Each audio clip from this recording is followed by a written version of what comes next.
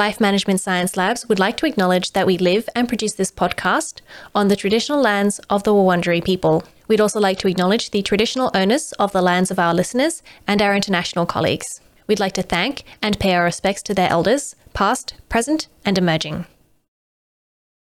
Hi everyone, and welcome to On the House, the Household Management Science Insights podcast, produced by LMSL, the Life Management Science Labs. We are champions of life management science, providing structured insights informed by science and inspired by practice on key aspects of conscious living. Each week we bring you scientific and practical insights on each element, with expert knowledge from professionals in the field. I'm your host, Gabriella Yastra, coming to you from Naarm, Melbourne, Australia. Let's get started. Hi everyone, and welcome to On the House, the Household Management Science Insights podcast, produced by LMSL, the Life Management Science Labs. Each week, we talk to experts in the field to bring you insights into household management. I'm your host, Gabriella Yastra, coming to you from Naarm, Melbourne, Australia. Today, I'm joined by Emeritus Professor Michael Bittman, a former professorial fellow in sociology at University of New England, to talk about the gendered division of housework. Let's begin. Welcome, Michael. Thanks for joining the show. Hi there, Gabriella. How are you doing today? Oh, I'm okay. Great. Do you want to get started by sort of introducing yourself a little bit? Okay, so I'm a retired professor and I spent about the last 30 years of my research life researching how people use their time. I've advised a lot of official national statistical agencies and the UN on how to gather that information. And I was president of the International Association for Time Use Research. That sounds really interesting. I can't wait to get into this topic a little bit more. But first, we'll just get to know you a little bit more. What's your favourite book? My favourite book is probably a book by an Australian author called Anna Funder, and it's called All That I Am. And I like it because basically it's very close to my parents' story. It's based on an interview with a Holocaust survivor. Well, not a Holocaust, a refugee from Nazism in the middle of the 20th century. Wow, I haven't heard of that book, but I think that sounds really interesting. And I love reading anything set in Australia. Yeah, well, he interviewed this woman in Bondi, and I don't know how heavily she's disguised stuff. There's a figure in the book who actually was a real person, and she gives him his real name. And I have a book of his in the German language, which is translated into English as I Am a German anyway. He was quite a famous playwright and pacifist after World War II. So he's one of the characters in the book. And they have an interesting story of flight from the Nazis and then hiding from them while they were in London and then getting themselves to Australia. Yeah, sounds good. Have you seen any movies or TV shows recently? Yeah, I have. The last recent movie I saw was called Juniper. It was a New Zealand movie about a woman who had a kind of terminal diagnosis, and she is in the reluctant care of her grandson, and it's quite an interesting kind of relationship struck up between the two of them. But I think, if you would talk about the most influential movies, I would be talking about older movies, things like Slumdog Millionaire, and there's a really ancient 1958 movie called Black Orpheus in English, actually Brazilian, which I adore. Sounds interesting. Do you listen to any podcasts? And I've listened to one. My stepdaughter sent me one by a Dutch academic on a guaranteed minimum income scheme, which is an idea that's been around since, I think, the 60s. In the society seems to get these successive waves of being worried that machines will take over all the work that humans do. And how are we going to guarantee that people have an income if they're not paid for work? So a very famous but very conservative economist thought up this idea, which is basically like a negative income tax where government pays you not to go to work. I like that Anyway, idea. its modern incarnation is basically just a sort of stronger safety net, so that whatever your employment status or whatever, you have a guaranteed income. It's the kind of thing that Bernie Sanders advocates for. Definitely something worth discussing, but unfortunately not in this podcast, I think. No, another Bit far podcast. out of the scope. Do you have a role model? Yeah, I probably do. There'd be people who've written books mostly, Mm-hmm. and yeah, I know probably some sociologists, you know, some of them quite ancient. Used to be called the founding fathers before that became a bit of a swear word. They were sort of dead white males, problem.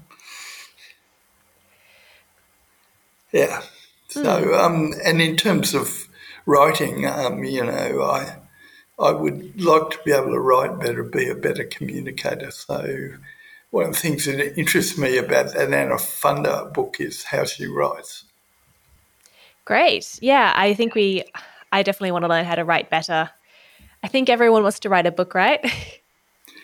Yeah, I'm trying to write one at the moment, Ah, but it's slightly more fictional. It's actually sort of work of faction. So it's almost a memoir, mm-hmm. but it's really mostly about my parents. Interesting. I can't wait to Yeah. see that. Yeah, Have I've you? got chapter one in the bank, but Mhm. I keep getting distracted by other projects. Of course. Is there a course you've completed recently, or that you've really enjoyed? Well, at the moment, I go to painting classes, and behind me you can see one of my early paintings. Ah, beautiful. I was looking at that. Yeah, yeah. So that interests me because my parents were from Austria, which lost any coastline it had when the empire ended after World War One. And so they came from a landlocked country, but they thought one of the attractive features of Sydney was the water, the ocean beaches and the harbour. Hmm. And they didn't really know what you did on an ocean beach. They loved the beach, but they find a grassy place and spread out a picnic blanket and take an awful lot of furniture and prepared food and have a big picnic there. And when they went into the water, they found a calm spot and they swam breaststroke on top of the water. But I saw these Australians were sort of playing with the waves. And I decided I'd quite like to do that once I'd learned to swim. And I just sort of followed my intuition, which was to swim over the break. That seemed like the logical thing to do. But in fact, what that does in a Sydney surf is end up giving you what is called by Sydney siders a dumping, right? So you get thrust to the bottom of the ocean and half buried in the swirl of sand and salt, and you think you're going to drown. And that's not the way to get beyond the break. So I call this painting behind me the first lesson my parents couldn't teach me, because another immigrant descendant boy showed me that the way to do it was run towards the wave and dive under it, which sounded like a crazy idea when I first heard it, but it's the only thing that works. So I did a painting of that. That's great. That's a great memory. Yeah. So much our parents teach us, and so much they don't. No, they just didn't know about that because they Mm, never swum in the ocean yeah. before. They knew about lakes. Hmm. Yeah, it's very different swimming in a lake. Yeah. Mm. So we'll move on to the topic. So Yep. we'll start off with how do you define household management? Right. Well, I think there's two meanings. So amongst the specialists, it's got a very narrow meaning. It's about the sort of paperwork you do to manage your household. So it's paying bills, making up shopping lists, employing any helpers that do part of the household production. But I think in common sense, people would think, well, how do you manage all the functions that the household performs? And what's happened, particularly since second wave feminism, is that people have started to realise that there's something called household production, that an important number of goods and services are produced within the household without any exchange of cash or without anyone being paid a wage. And that's sometimes called by economists the non-market economy. And I had an economist friend, Duncan Ironmonger, and he and some other figures worked out the best way to put a dollar value on the value of the goods and services produced in this household economy. And he finds that it's actually larger than the market economy.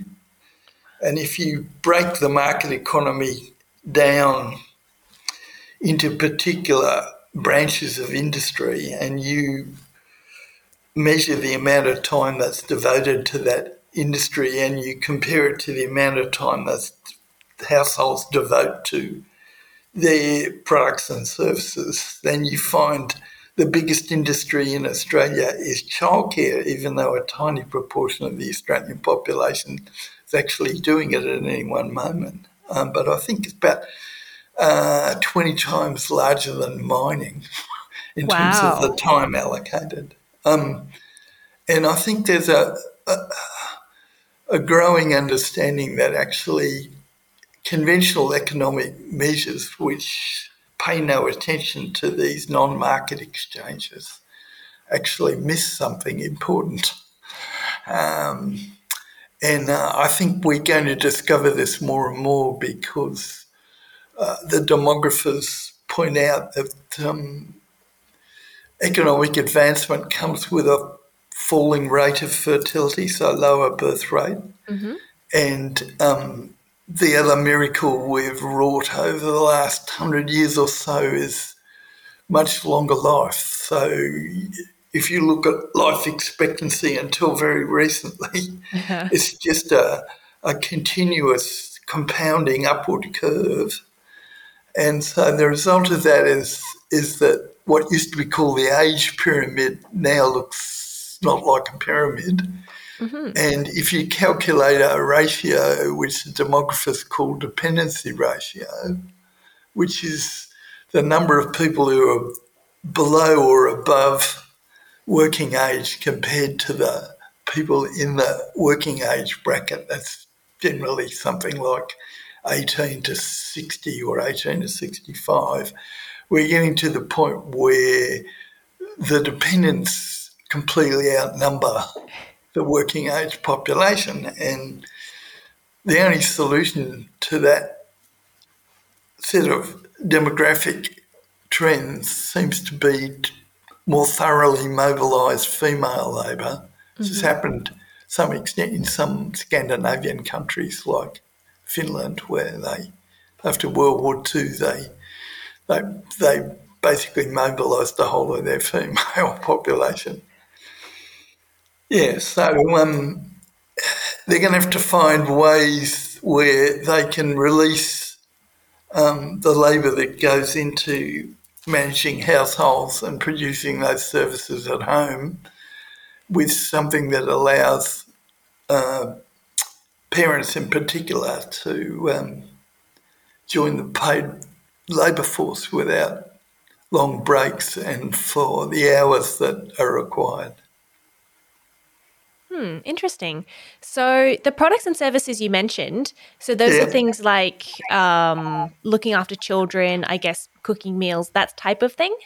Indeed. And so you're saying that what we need to do is take the people who are performing those actions and put them into the labour force to care for dependents? Yes, that's right. So people are starting to talk about something they call a care economy, and the COVID crisis really foregrounded this, right? So a lot of what the household does is actually keep people in a condition to present healthily for work. So they're reproducing their own capacities. And when you come to the care of children, you're talking about developing these capacities. And, really humans are a bit of a miraculous species, They're born in a sense kind of prematurely. I mean, if you've ever been witnessed, say, the birth of a calf or something like that, they come out and within moments they're trying to stand and they stumble around a bit. But within half an hour they're upright, right? Now that just doesn't happen with humans. That takes much, much longer. And a lot of the things that humans have to learn are complicated and they're very social, right? So one huge miracle is the acquisition of language. That somehow what children learn, starting with just vocalization, which is crying, and somehow mothers work out what the irritation is that's causing the crying, but they go from that to a small acquisition of vocabulary, often mispronounced, and adults think it's charming. They can't say mama or dada properly. But then they hit something called a vocabulary spurt, where they go from about 50 words vocabulary to 10,000. Wow. And if you think about language, it's complicated because, first of all, you have to get the phonemes, that's the linguistic term for pronunciation, correct, right? You have to be able to say the word mother or father correctly, and so it's not confused with other or things that sound a bit similar. And then there's what's called morphemes, right? So morphemes are little grammatical devices that define possession and tense, continuous activity and so forth. So once you've mastered the language, you've got to realise how you have to alter it to make it plural or to make it a continuous description, running, that kind of thing. And children master all this before they get to school. If they didn't have this by the time they got to school, schooling wouldn't work, right? So it's a really phenomenal period of growth, and we're only just beginning to realise that. Nobel Prize-winning economist called James Heckman pioneered this, but actually the investment in the first 5 years of children is just the most important time, right?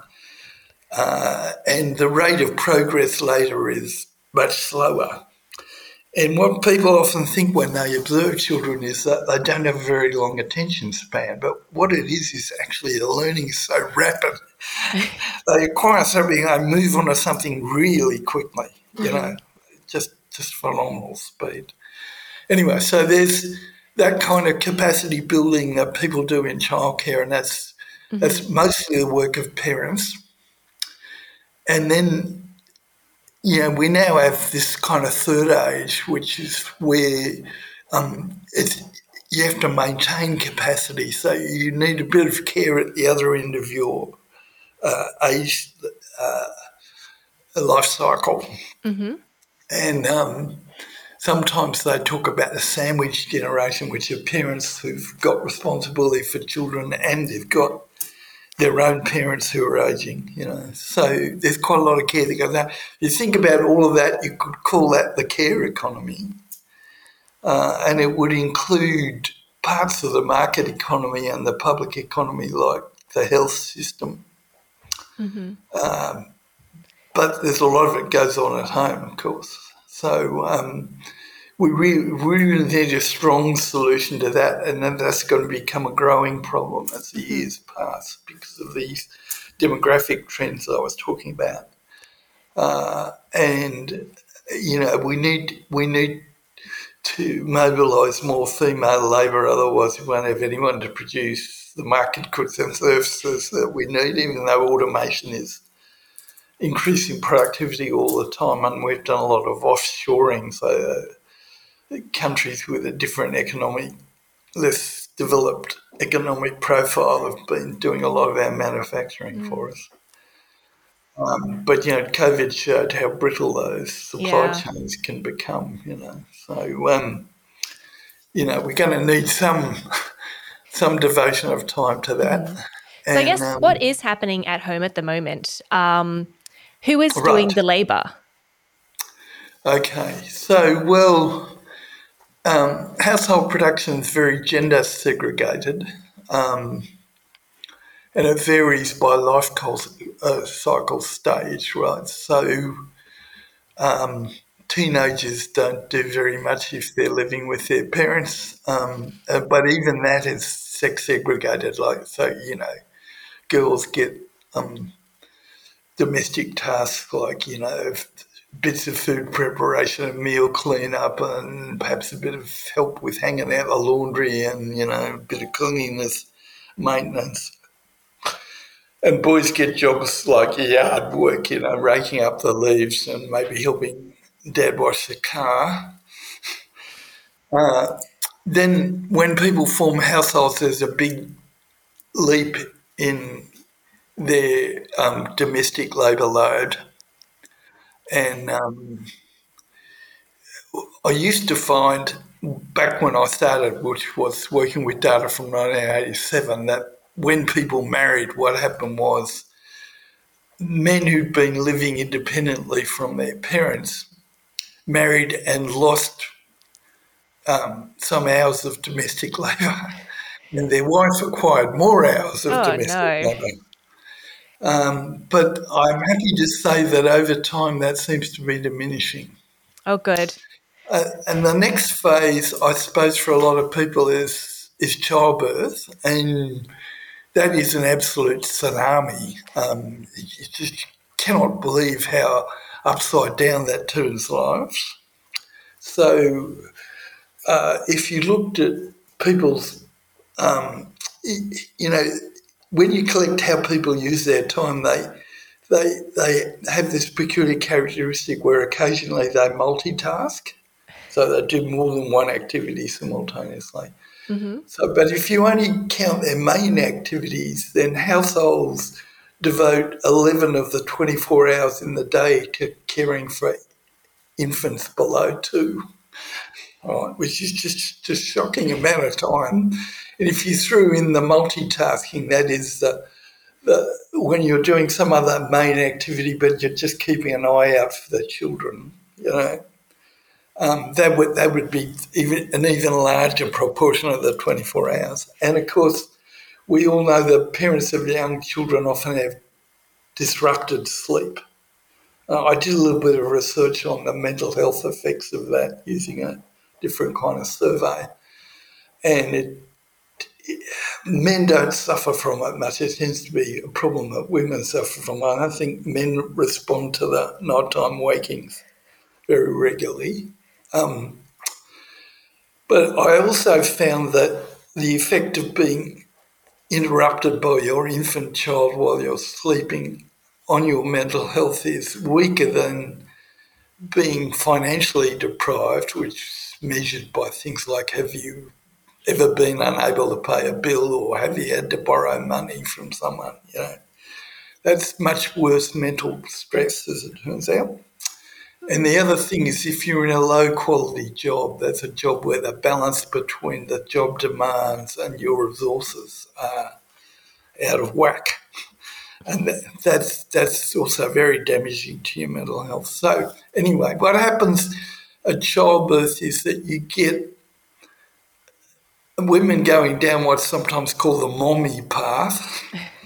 And strangely enough, men get a wage premium for being married and having children, if you look at the averages, right? So their income goes up.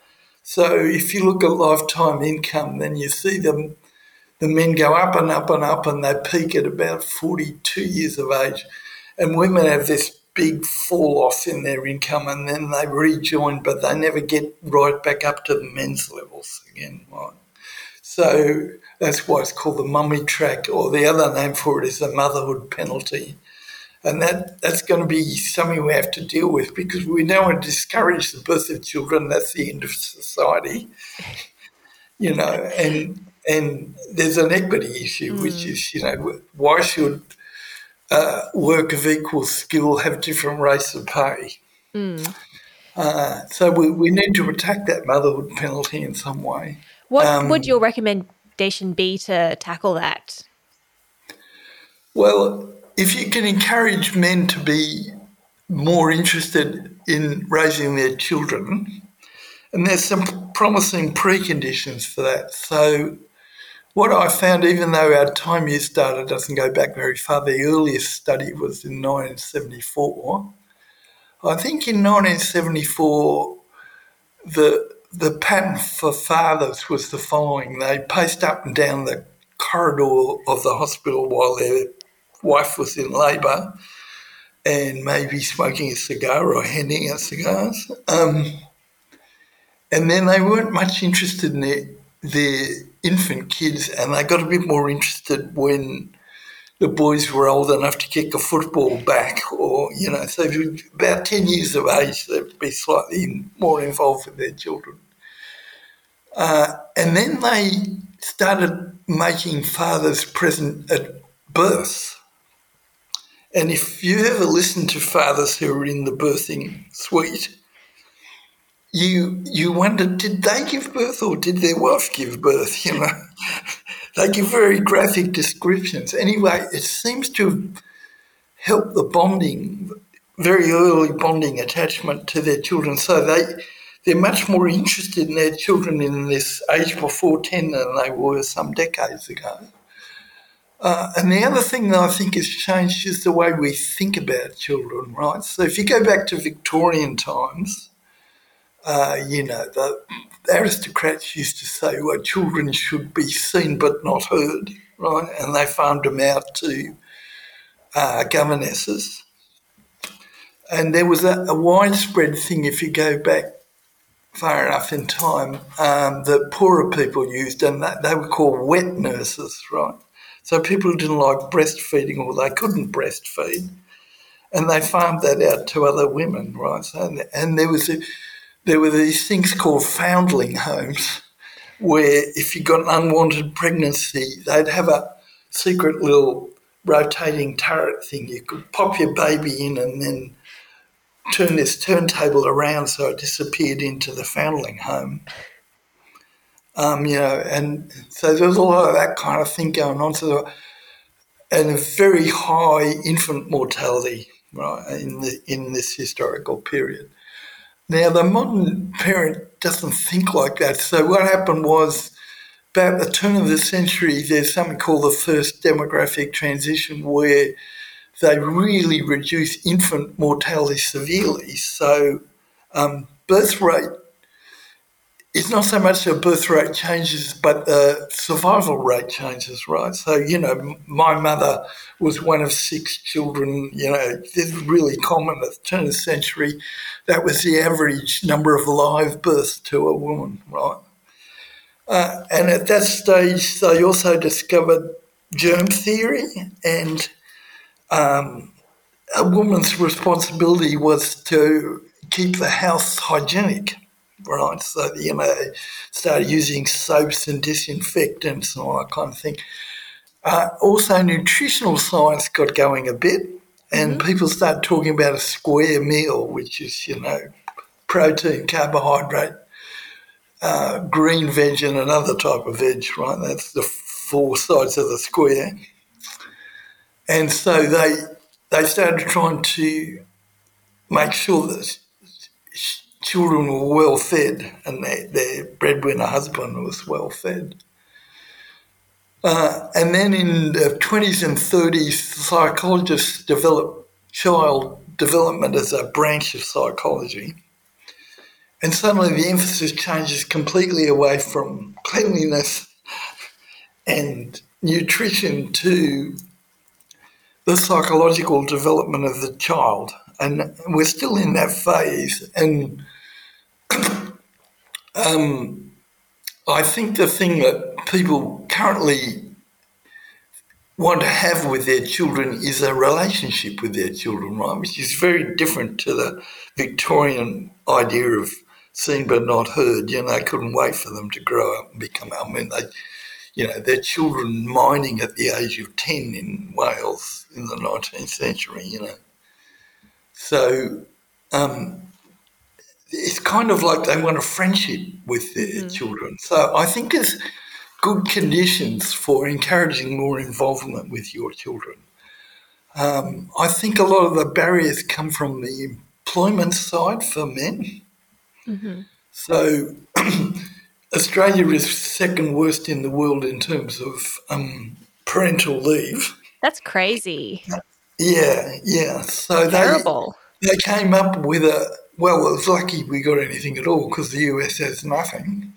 And I remember when it came in, which was very late and, around the turn of the century, to the 21st century. And it was based on the idea of how long it took a woman for her organs to recover from childbirth. So it was originally just 12 weeks. In Scandinavia, it's 12 months with the right to come back part-time if you want to. And the other thing was it was minimum wage. And in Scandinavia, it's 90% of your former income, right? So the idea is you are a worker and you're coming back, in Scandinavia. And in Australia, that's not even well established for women. But the take-up by men of parental leave, even when it is allowed, is very poor. I think it's discouraged by male workmates and their supervisors. So, I had one supervisor say to me, well, I understand if a young man wants to travel overseas, but if he wants to go home and care for his baby, I just don't get it, Oh, that's So terrible. there's quite a lot of employment barriers, it seems to me, to involving men more. And the rates are still very low, the take-up of that. And, childcare is falling typically to women. And the breaks, I don't know how long the breaks are, but I think 12 weeks is a massive underestimate. And I was working on a survey which had a cohort of women who'd given birth in the last year. And then it was a longitudinal survey and I followed them every 2 years. Well, I found that because the ideal family size is 2 children, women would have 1 child and take some time off, but within the next 2 years they'd have a second child while they were having time off, right? And often the break would be something like about 8 years before they returned to work. So, it's one of the reasons, just on human capital grounds, you would expect it's difficult to return to your occupation because, the skills you had would have rusted a bit over that period. If you think about,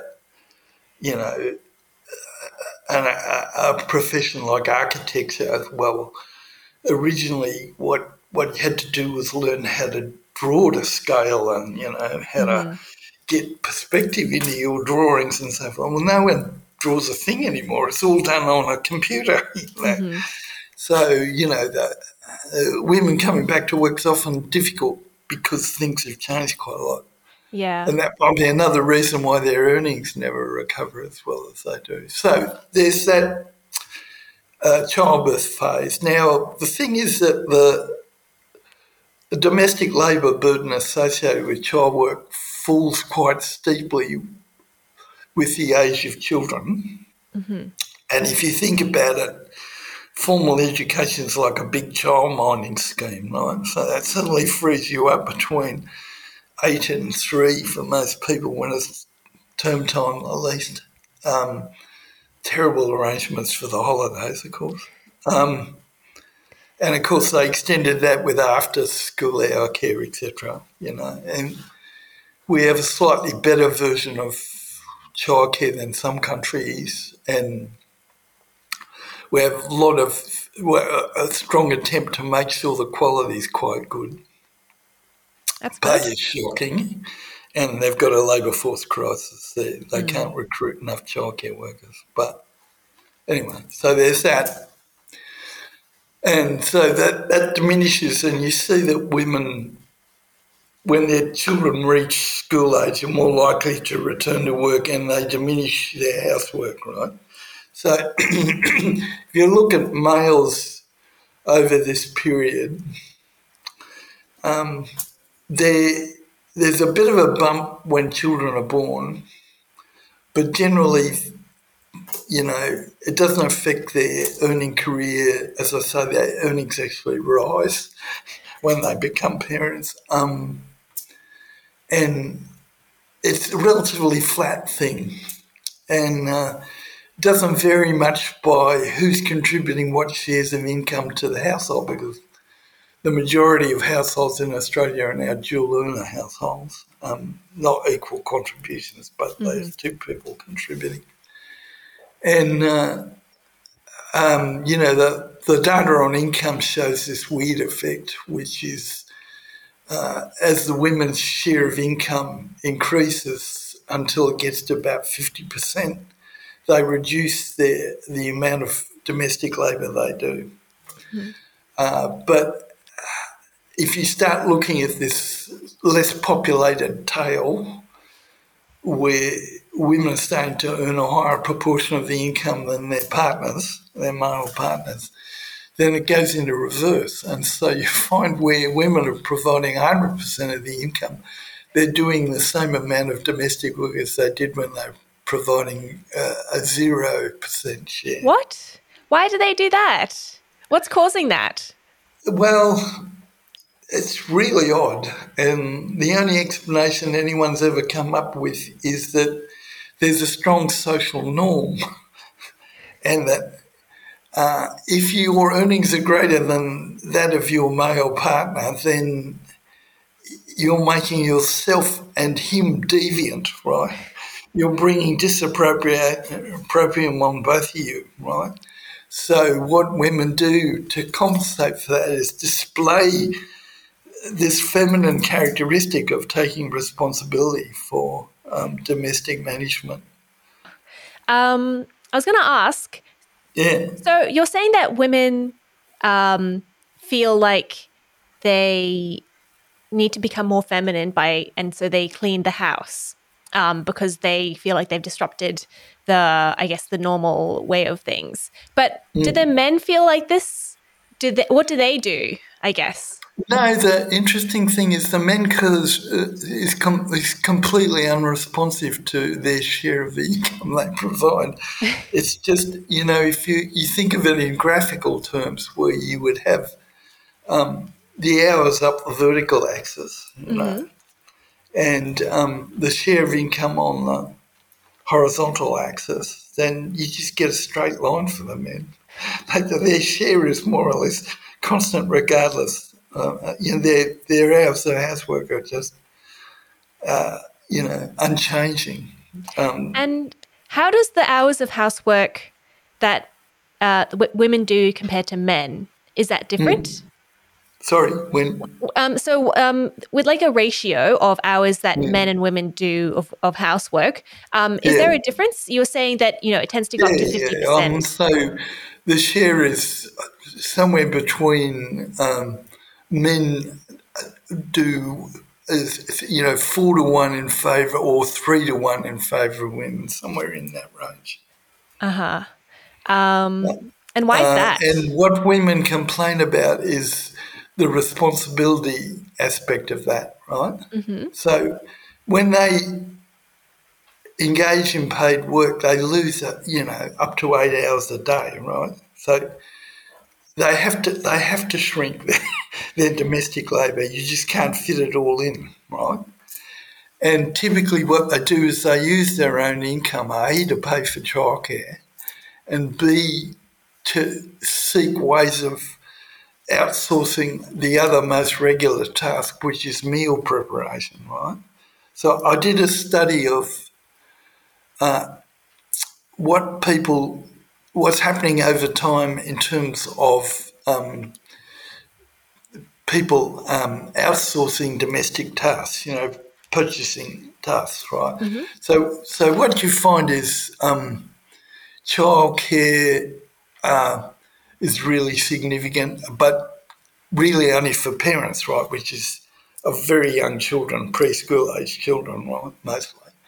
And so that's not the bulk of the population so childcare doesn't, if you look at it as a proportion of the whole population, it's not a big spike, but amongst children it's really significant. Amongst parents of infant children it's really important. But all the other things, gardening, paying a cleaner, they've all been steady for decades. They don't go up or down. The thing that has gone up and down is meal preparation, right?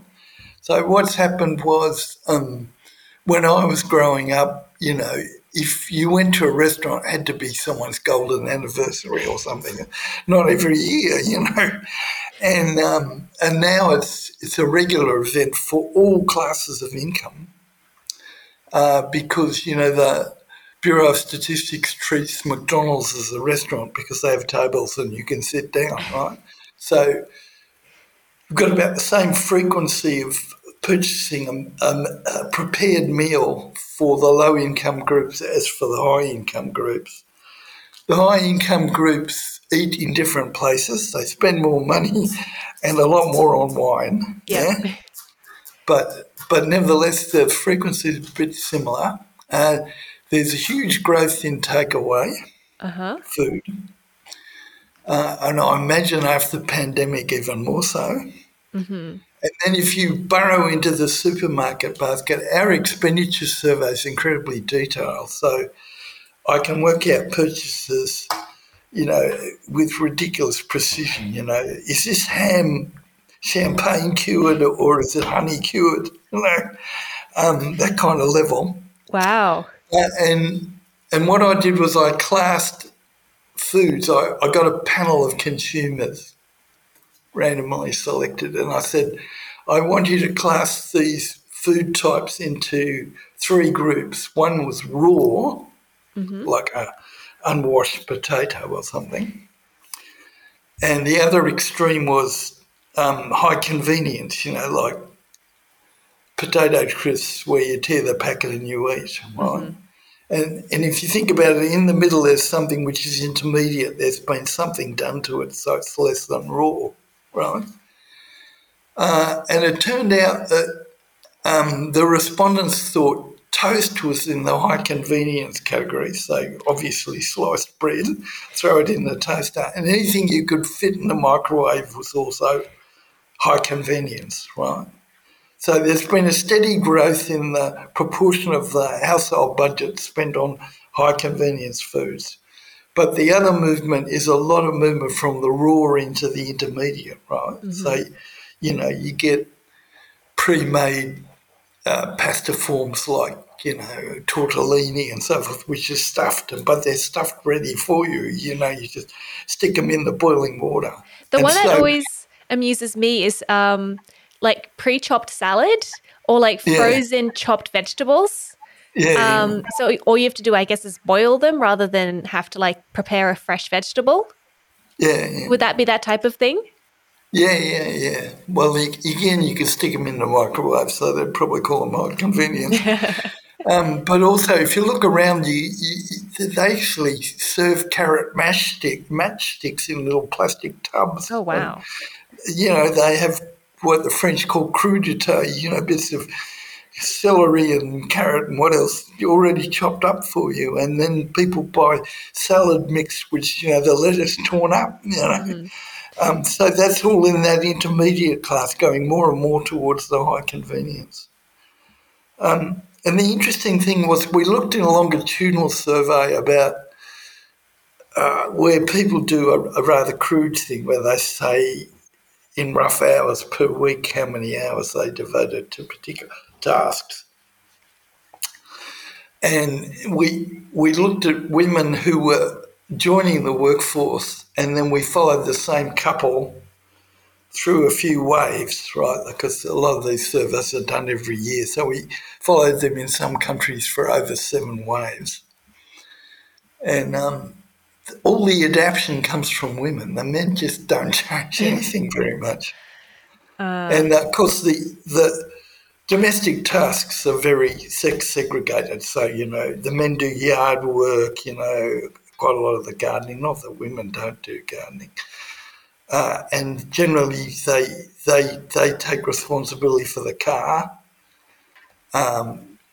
But laundry savagely sex segregated in the other way. And when I did a survey which asked males what washing appliance they had at home, there was a small proportion who didn't know the washing device that was in use in their household, right? So they ticked the box that said twin tub when the wife had ticked automatic washing machine, and then when you asked them,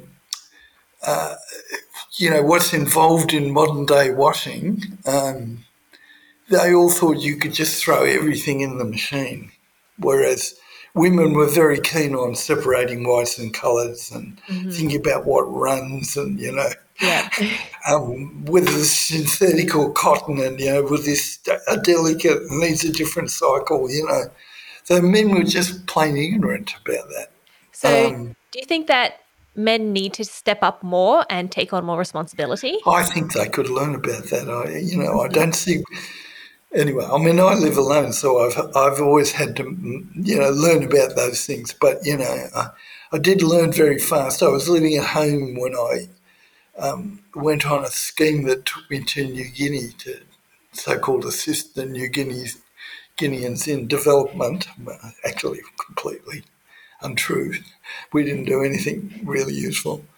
But I hadn't ever washed my own clothes, so I threw in a red T-shirt into a boiling copper with my other white gear and everything came out pink. No. So I realised they had to be separated, but I'd watched my mum do washing before it was mechanised, you had to shave the soap into the copper and you had to add blue to get these whites white, and then you had to put them through a mangle, and then you had to hang them out on a drop clothesline. Now it's no Hills hoist or anything. And then that all got mechanised. They went to the point of set and forget, and you would think laundry time would just fall away to nothing. But historically, that's not what's happened. What's happened is our expectation about what the requirement for cleanliness is that we wash so much more often. So I go back to my grandfather. He had detachable collars and cuffs. He would have worn the body of the shirt all week. The one day for laundry was Monday. Women hated Mondays. Men hated Mondays because they went back to work. Sunday was the day off. Sunday wasn't. And with my own kids, they would get up in the morning and take their pyjamas off and they would go in the laundry basket, and then they would change into their school uniform. When they got home from school, the school uniform would come off and go in the laundry basket, and maybe there was a sports uniform as well. And then get in some leisure gear, and at the end of the day, the leisure gear would go in the laundry basket, right? So every day we were washing, huge amounts of this clothing all the time. So laundry is very odd in that you would think that we would have saved a lot of time, but we haven't. So the answer is don't wash your clothes so much. Yeah, we could lower expectations, but it's interesting that when you ask men why they don't share more of the housework, a lot of the time what they say is that they have different standards of cleanliness to their partners, right? That they express this in a positive way. They talk about how tolerant they are of dirt, but Do you find that to be true? no, I don't think it is. When you ask them the mother-in-law test, like how often should things be washed, they give the same kinds of frequencies that women do. They're just not very knowledgeable about how you do it. And they criticise the women for vacuuming without moving the furniture around. I think if I'm going to vacuum, then I have to move the couch and vacuum under the couch. But I don't know how often they vacuum. Yeah, exactly. Yeah. So so there's that kind of thing. Anyway, I think there's a link between this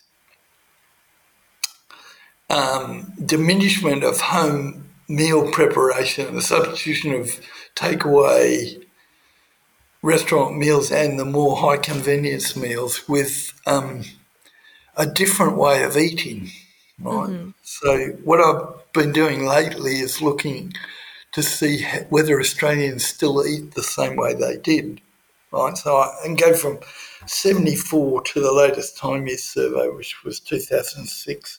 There's a new one in the field now. It's just been held up by COVID.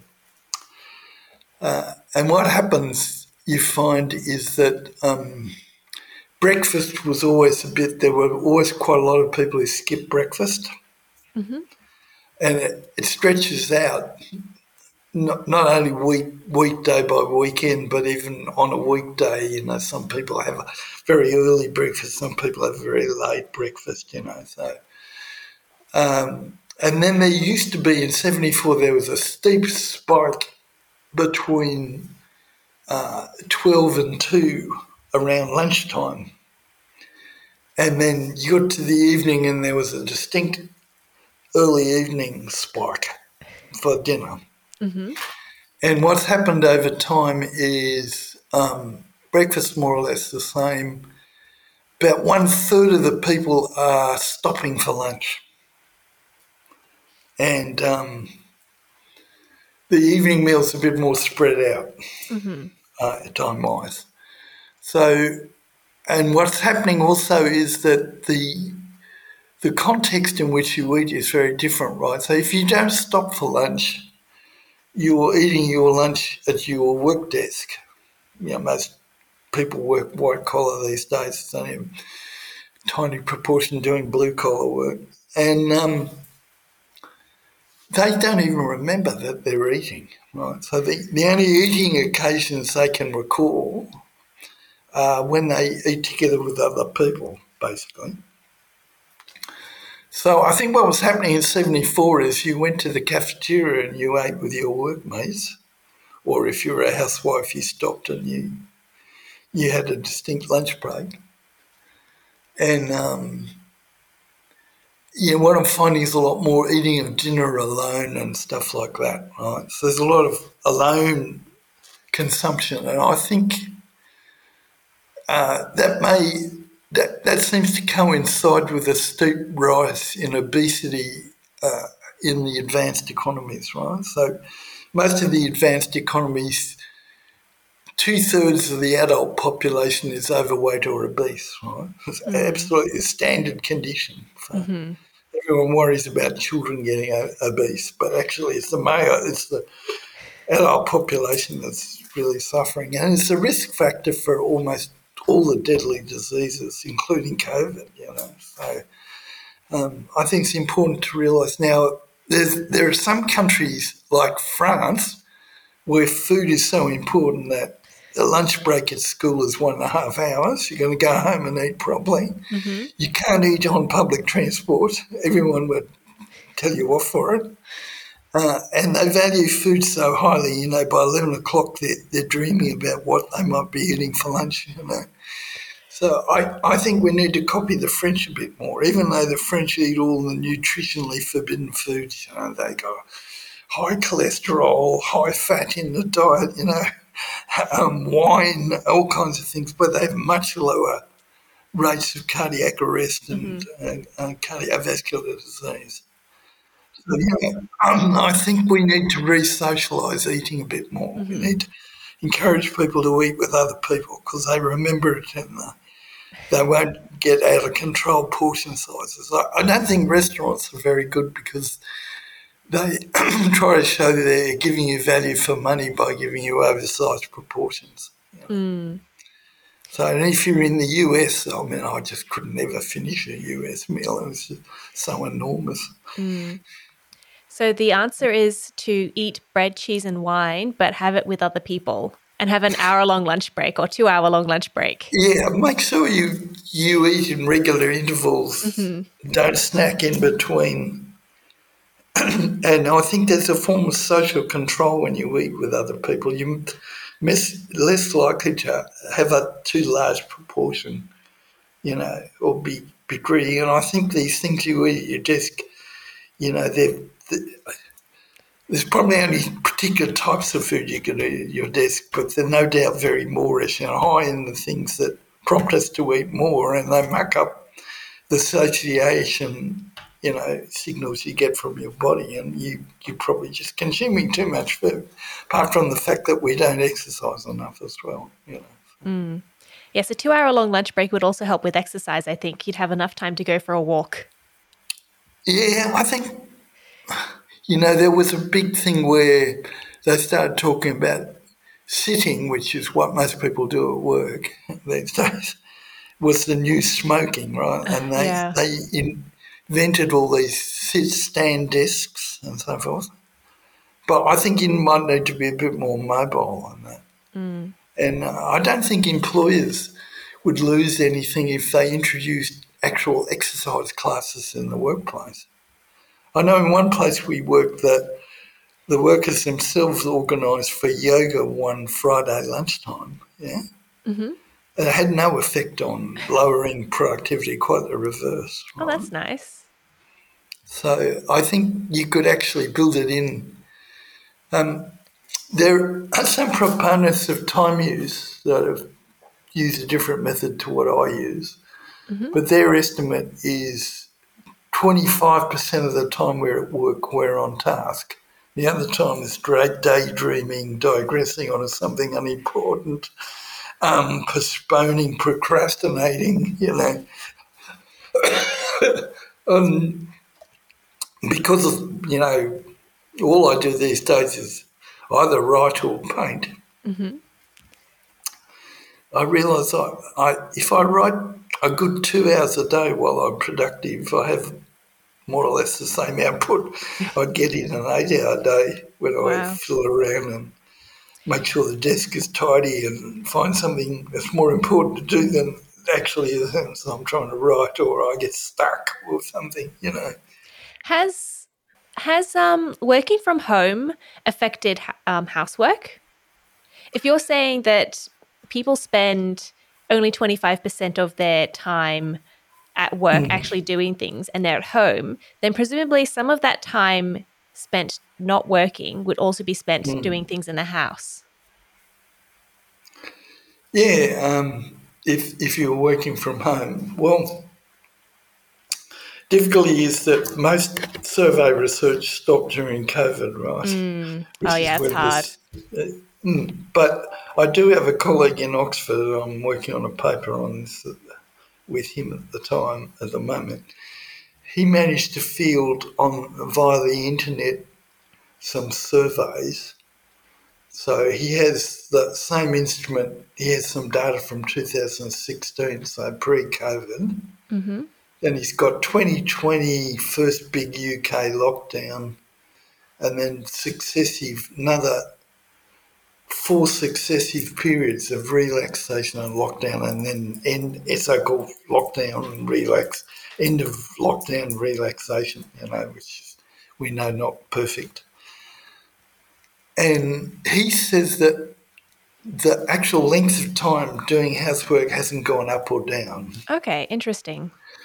But I've got another ex-student who's now a professor, and she did a study in Melbourne where they asked people questions that were self-rating how they felt about their housework responsibilities. Hmm. Right? And there's no doubt that women found the task of having a home school and do the housework requirements and do the work from home very unsatisfying and Mm. and and and stressful. Yeah, I can Right? imagine. So And I heard lots of stories, it's just anecdotal, from parents trying to preschool and homeschool, and you could tell the biggest battle was actually getting the children to ever cooperate. They all wanted to play games on the computer or do something else or just avoid it. Mm. So I think that was very stressful. And I think a lot of the teaching profession has the same problem. My friends who were at university with me when they were supported by a scholarship which is aimed at recruiting more teachers, went into teaching and were disappointed how much of their time they had to spend trying to keep order in the classroom and keep people on task, and how little and how difficult it was to engage them with, abstract mathematics or something like that. So Mm. tough task, I think. Yeah. Um, So, having studied this, have you applied any of this to your own life? yeah, um, as I say, I live alone, so I think like I try to you know not have I try to minimise my laundry, for example. Mm-hmm. I don't think I have to wash every item having worn it once. You know, so I don't know. I'm relying on my nose, and we're at the point where I suspect it might get smelly or something. So I just wash slightly less frequently, I think. Mm-hmm. And you know, uh, in terms of eating, I try to make sure that I'm eating 3 meals. And I have to watch my diet because my various medical conditions. I've got charts all over the place, which is to do with ridiculous things that most people don't have to worry about, like the level of potassium in the diet and Mm-hmm. the amount of phosphate in the diet and so forth. So I've got charts about the food that's high and low in these items. So, I have to employ that. I tend not to eat out much. Um, so I think I used to have a problem with overweight, but it was related to how intense the demands were on me. Right. Mm-hmm. So what would happen is if I had to work long hours, I think I would basically comfort eat, and the Yeah. portions were too big, and I wasn't getting enough exercise and so Yeah. forth. And Hmm. so, I'm 20 kilos lighter than I was at my worst when I was overworked, Mm-hmm. basically. So, I do that. Um, the managing my own time's pretty easy because, now I'm retired, so people would say I have endless amount of time. But I find the reverse is the case. Um, when they talk about what's too much job demand, in an occupation, they also acknowledge that too little of demand is very unmotivating, right? Mm. So they have a kind of threshold of arousal where the job demand is enough to sort of start engaging you. So what I find is that's an important element of my time. I've always got some manuscript I'm working on or some painting I've half finished, and that's enough to keep me aroused and engaged with what I'm doing. So I enjoy that a lot. Mm. Um, yeah, the COVID thing, just to go back to that, is, surprisingly not much change in housework time. There hasn't been enough study done about these children who are homeschooled. I think we're going to find out whether there was a price to pay for that. Mm. Strangely, the remote working worked incredibly well. So paid work time did not go down over that period in the UK. Shopping in going to the shops just plummeted. And that meant people were obviously doing much more online. And there was, the gig economy flourished and there was a lot of deliveries. Mm. So it's going to be interesting to see how much this remoteness changes things. So I think that the people who've got investments in the central business district are worried that customers never going to recover for the ancillary businesses, the coffee shops and blah blah, the workers support, and probably landlords are going to have a bit of trouble with office space. But mind you, that space could be reconverted to residential and it would be snapped up. Like people like living smack in the middle of the CBD. Mm-hmm. So I don't know if that's going to be a crisis. The other thing that happened is the travel times dropped a lot, because the whole point about social isolation is they only wanted you at home with your familial group, your household group, and people didn't go out much. So I suspect there's going to be an increase on online everything, including, I don't know whether streaming services will do as well post-COVID as they did before, but I think there will be a lot more use of streaming services, for example. So there'll be a lot more home entertainment that's replacing going out, I suspect. And, I think television has changed a lot of sporting events. So, I wonder whether they need to build such big stadiums because the real audiences and the real income is coming from television. Mm. So I don't know whether that's answering that question or not. Yes. Yeah. I think that's all we've got time for, actually. Yeah, thank you so much for coming. It was really great to talk to you, and I've certainly learned a lot today. If people want to learn more about you, where can they find out more about you? Do you have a website or? Well, there is a website at the University of New England, and it'd probably be fairly out of date, but it would have a lot of my publications to do with, household management, as you call it. So you find all that there. I mean, on the popular front, there's some sociologists who write with a popular audience in mind, and one I'm thinking of is a woman called Ali Hochschild, who's from California, and she has a book called The Second Shift, which is quite interesting in that regard. So that'd be a good place to start going. And I'm working on a handbook, which maybe you can find in library. And these days you can buy separate entries in the handbooks.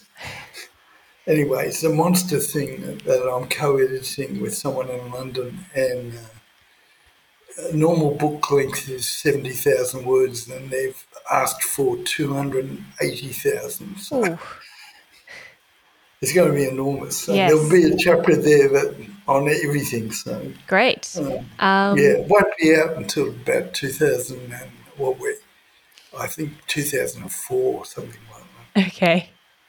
So hopefully we will maybe get you back for that then, or we'll post about it on our social media.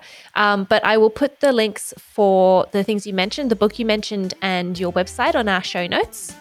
Thank you so much for coming. It was really great to talk to you. Okay. You've been listening to On the House, produced by the Household Management Science Labs, a division of LMSL, the Life Management Science Labs. More episodes like this from across 10 life management perspectives can be found by searching LMSL on Apple Podcasts, Google Podcasts, Spotify, and YouTube, and any other podcasting apps available on your smart devices. If you enjoyed this episode, please consider rating, sharing, and subscribing to our channel, as it helps other people to find it so we can grow and continue to bring you quality resources. More of our work can be found on our website, hm.lmsl.net, where you can join our movement. I'm Gabriella Yastra. Thanks for tuning in.